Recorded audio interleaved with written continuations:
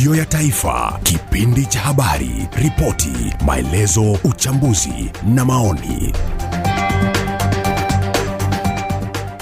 Hujambo msikilizaji na karibu kwa makala Matukio ya Taifa kwenye redio Taifa. Matukio ya Taifa anapigia kurunzi kwa kina masuala yaliyopewa uzito katika pembe zote humu nchini, na pia tunavuka milima na mabonde kukujuza yaliyochipuka kwenye midaa za kimataifa. Makala haya yanakujia kila siku kuanzia siku ya Jumatatu hadi Ijumaa saa 1:30 jioni. Kwenye makala Matukio hii leo, Rais Uhuru Kenyatta asema ipo haja ya vitengo vyote katika sekta ya serikali na kibinafsi kushirikiana ili kupunguza maambukizi ya virusi vya Ukimwi. Ofisi ya mkurugenzi wa mashtaka imeunda kitengo cha haki ya mtoto ili kuimarisha kushughulikia kesi za jinai zinazohusu watoto kote nchini. Kwenye rubaa za kimataifa, Rais Cyril Ramaphosa wa Afrika Kusini ameshtumu mataifa ya Afrika ambayo ameiga mfano wa nchi za magharibi katika kuweka vikwazo safari za kuingia na kutoka mataifa ya kusini mwa Afrika. Nakaribisha kwenye kipindi cha leo, langu jina ni George Swaka.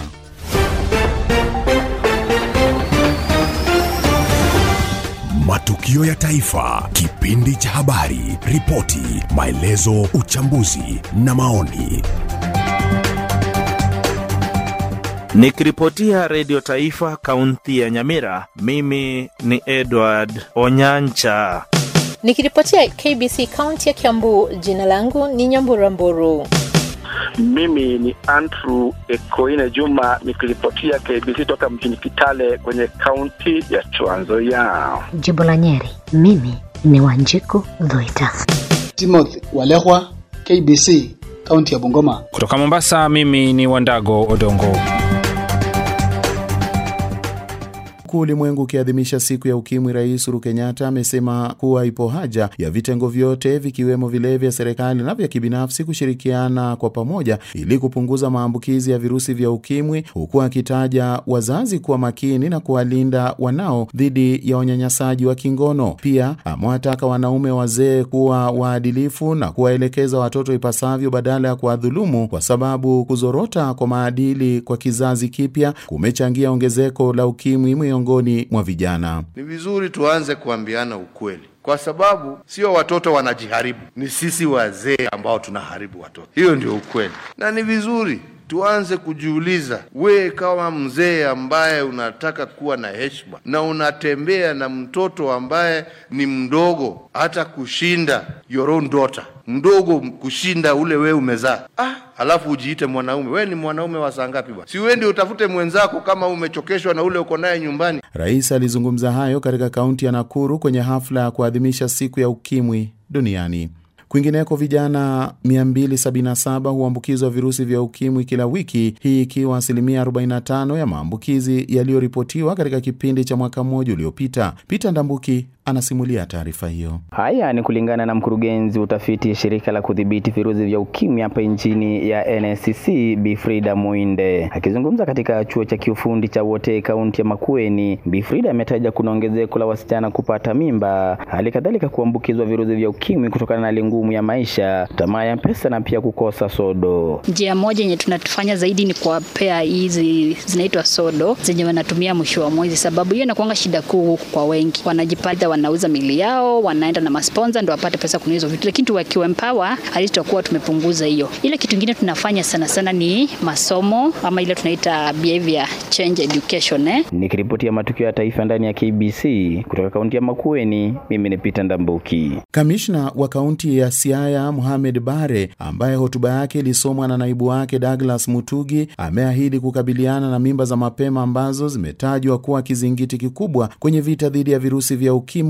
In this year's celebrations, we join hands under the national theme Stop Teenage Pregnancy towards elimination of HIV and AIDS, with hashtag being Komesha Mimba za Utotoni. This year's celebration will focus on teenage pregnancies and the attendant sexual gender-based violence among adolescents and young girls as factors that lead to continued HIV transmission in the country. Besides being a major challenge for socio-economic development, teenage pregnancies deprive our young girls the opportunity to further their education and attain their career goals. Ripoti yake Odalo Fred. Haya ni makala Matukio ya Taifa kutoka KBC Radio Taifa, ambapo tunakujuza kwa kina aliyojiri katika pembe zote za humu nchini na aliyochipuka katika mataifa ya kigeni. Kumbuka unaweza kufuatilia makala haya na pia unaweza kuyasikiliza na kutoa maoni kupitia mtandao wa www.radiotaifa.co.ke.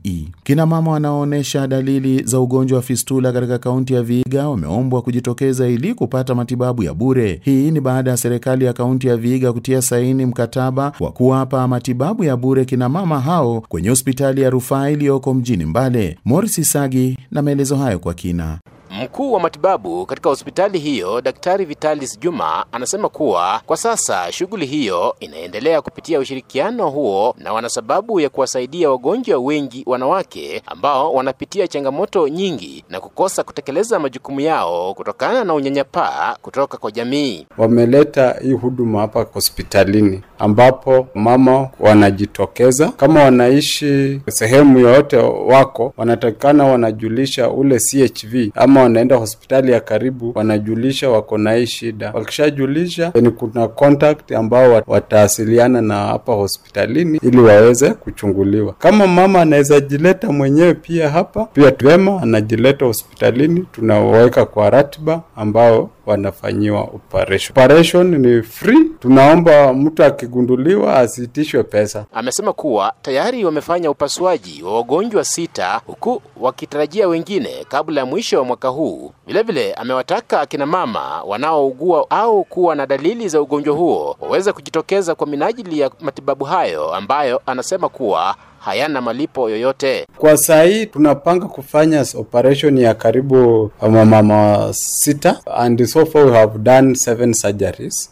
Tayari. Saa hii tuna mikakati kabla mwaka haijaisha kufanya operation zingine ili kuwasaidia wote wajitokeze. Kwa sababu wakijitokeza wengi, tunaongea na mfadhili anaongeza namba ya expert surgeon so that pia muda unaongezeka operations. Ukweli ni kuwa hii shida wa mama wengi utapata hata kwenda sokoni aendi, anatuma hata mtoto aenda amnunulie chakula ama anatuma mzee sababu ya ile stigma yenye iko na hii shida ya fistula. So tunahisi ule yote ambaye anaweza jisikia ako nayo reach out, atafanyiwa uchunguzi, tukigundua ni hiyo ugonjwa wa fistula anapata matibabu. Ikumbukwe kuwa ugonjwa huo ni ule ambao unamfanya mwanamke kukosa kuudhibiti mkojo na kuufanya utoke ovyo ovyo. Kutoka kaunti ya Vihiga, mimi ni Morris Motego.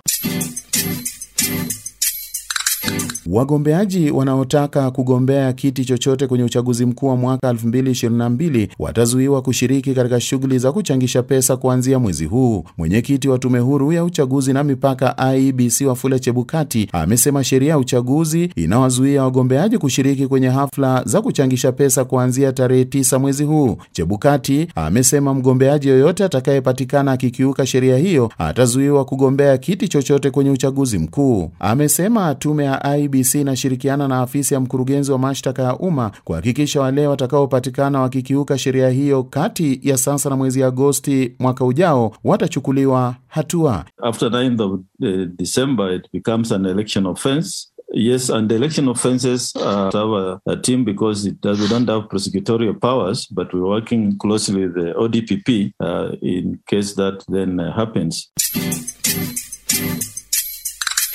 Askofu wa kanisa la African Divine Church John Chabuga amesikitikia idadi kubwa ya wasichana ambao wanazidi kutiwa ujauzito akiwa na umri mdogo. Timothy Walehwa na taarifa hiyo. Chabuga amesema kuwa serikali inafaa kutumia mbinu zote ili kunusuru wasichana wadogo ambao wanalengwa na wanaume wenye umri wa juu. Kulingana na askofu huyu, serikali inaweza fanya hivyo kwa kuwapa msaada wa karo na mahitaji mengine ya kimsingi. Kenya yetu watoto wana shida. Mimi ni askofu mtetezi wa watoto. Msiwache watoto wahangaike. Wazee wenzangu, wacheni kunajizi watoto wadogo wasichana. Wacheni watoto wasome.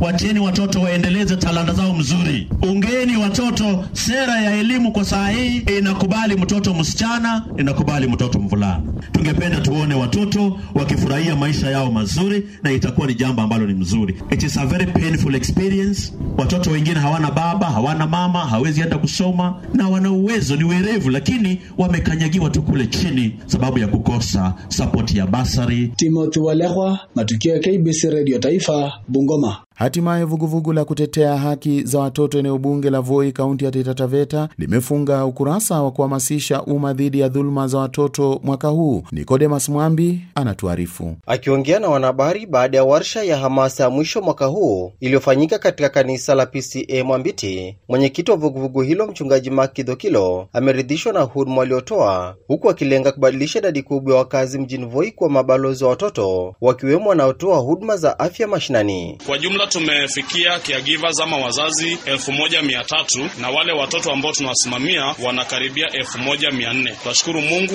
kwa sababu mambo yameenda vizuri. Tumepeana hamasisho wazazi na key stakeholders, opinion leaders, tumeona wamepokea mambo haya na tunahakika kwamba visa vya kunyanyasa watoto vitapungua. Lakini kwa ratiba yetu mwaka ujao tumepangilia kuwaleta wale community health volunteers na other key opinion leaders wa kila maeneo pia kwa train, ili kule vijijini kila mahali tuwe na vuguvugu la watu wengi ambao nasimamia kutetea haki za watoto. Voi Sub County Child Protection Team tayari imetoa hamasa kwa eneo la Buguta, Kitege, AIC Voi, Rukanga, Tausa na Mwambiti, huku wazazi wote waliohudhuria warsha hizo wakiahidi kuhakikisha mtoto atakuwa salama wakati wote kwa kumtetea kamilifu dhidi ya dhulma mbalimbali. Mwambi, KBC, Matukio ya Taifa, Taita Taveta. Ofisi ya mkurugenzi wa mashtaka ya umma imeunda kitengo cha haki ya mtoto ili kuimarisha kushughulikia kesi za jinai zinazohusu watoto kote nchini. Kulingana na Nurdin Haji, mwongozo huo ni matokeo ya utambuzi kwamba kesi zinazohusisha watoto kwa jumla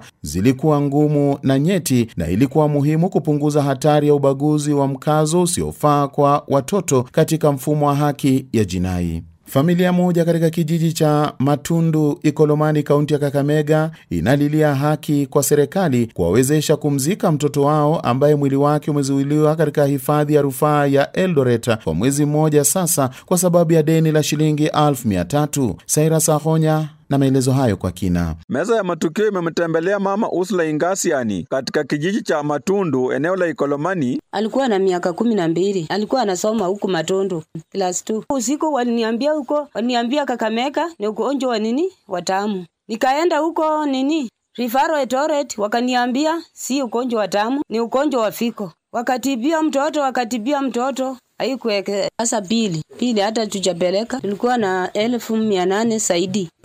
Ni chaifu ikalibako, alafu ikabaki 1300.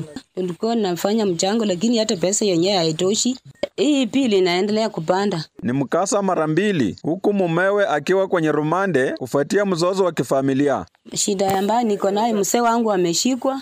Mimi nilikuwa nasikia tu vile mimi nilikuwa Eldoret. Mzee wangu alikuwa kwa nepe krasi huko, alafu akaambia huko baba yangu mwingine, "Mbona unachukua ng'ombe zako umeweka kwa nepe krasi yangu?" Akamwambia, "Maneno ambayo nimekufanyia kwa mtoto yako ichakutosha." Sasa wakapikana tu hapo kwa lusu tena. Ndio akamaliza siku 3 hapa ndio akamshika. Naomba serikali na viongozi nipatie kumsaada. Mtoto wangu atoke kwa mochari akuja hapa sike mwili. Mtoto wangu naye tena aongei, asikii, ako huko Mwihomo. Akikuja hapa hata blanketi ya kujifunika hakuna. Nyumba yangu hata mvua inanyeshea. Wakazi wa eneo hili la Matundu. Kwa kina naita Wilson Okanga, mtoto wa ndugu yangu. Mimi naomba serikali ingilie itusaidie. Hatuna mbele na nyuma. Hapa hata kuku hakuna, hata hatuna chochote hapa. Watu wa Rifaro wasikie vilio vyetu, watu wakie mwili. Leo nitaimbenzi serikali yetu ama waheshimiwa watusaidie kuchanga hii pesa, huyo mtoto atoke Rifaro. Ama waende huko tutetee, tupewe hiyo mwili tusike. Hatujui hata mwili yenyewe iko namna gani, kwa maana Rifaro yenyewe ni mbali na sisi tuko mbali. Hatuna pesa hata ya kwenda Eldoret kuangalia mwili. Kwa upande wake, afisa wa serikali ya kaunti anayesimamia eneo hili, Patrick Ambani. Mama alikuwa Malinya akikusanya pesa na hiyo fomu alikuwa na haikuwa na rubber stamp. Sasa kwa hiyo hali nilipoenda kuangalia tukapata ako na shida. Shida yenyewe hata akisunguka kusanya pesa haingeliweza kutosha, ni ngumu. Kwa akisunguka pesa inaweza sanya zaidi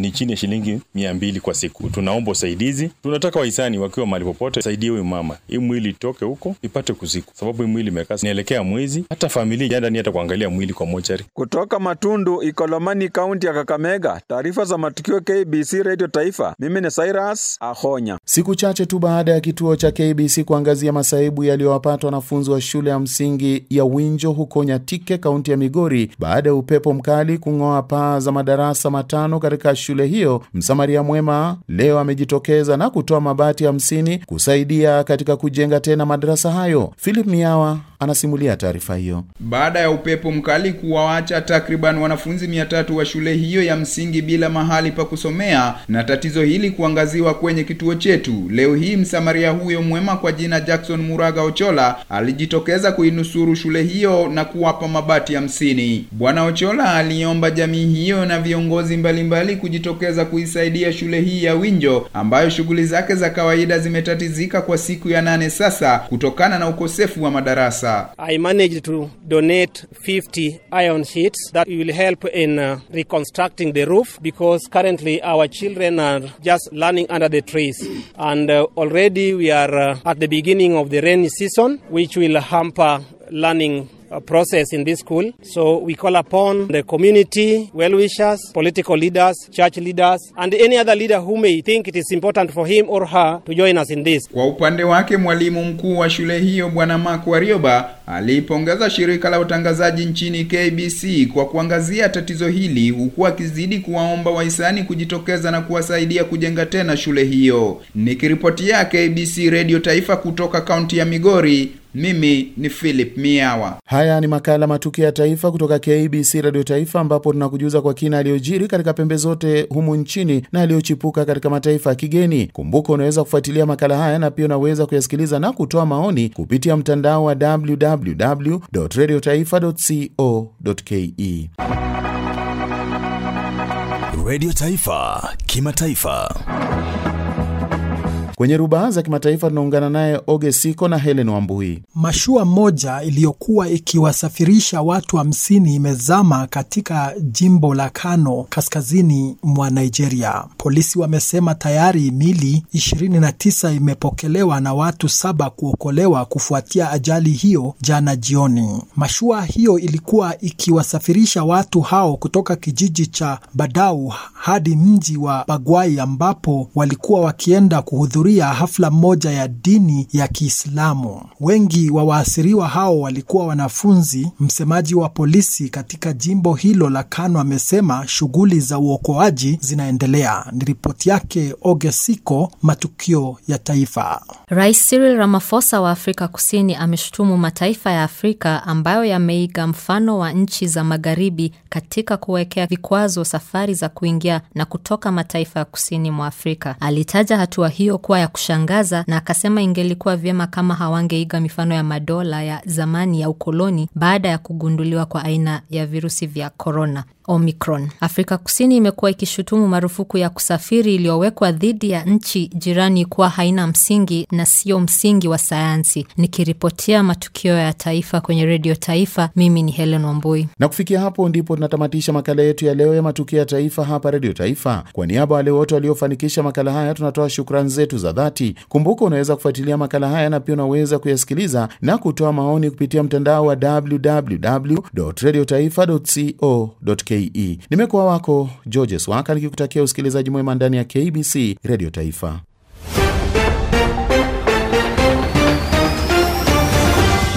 Matukio ya Taifa, kipindi cha habari, ripoti, maelezo, uchambuzi na maoni.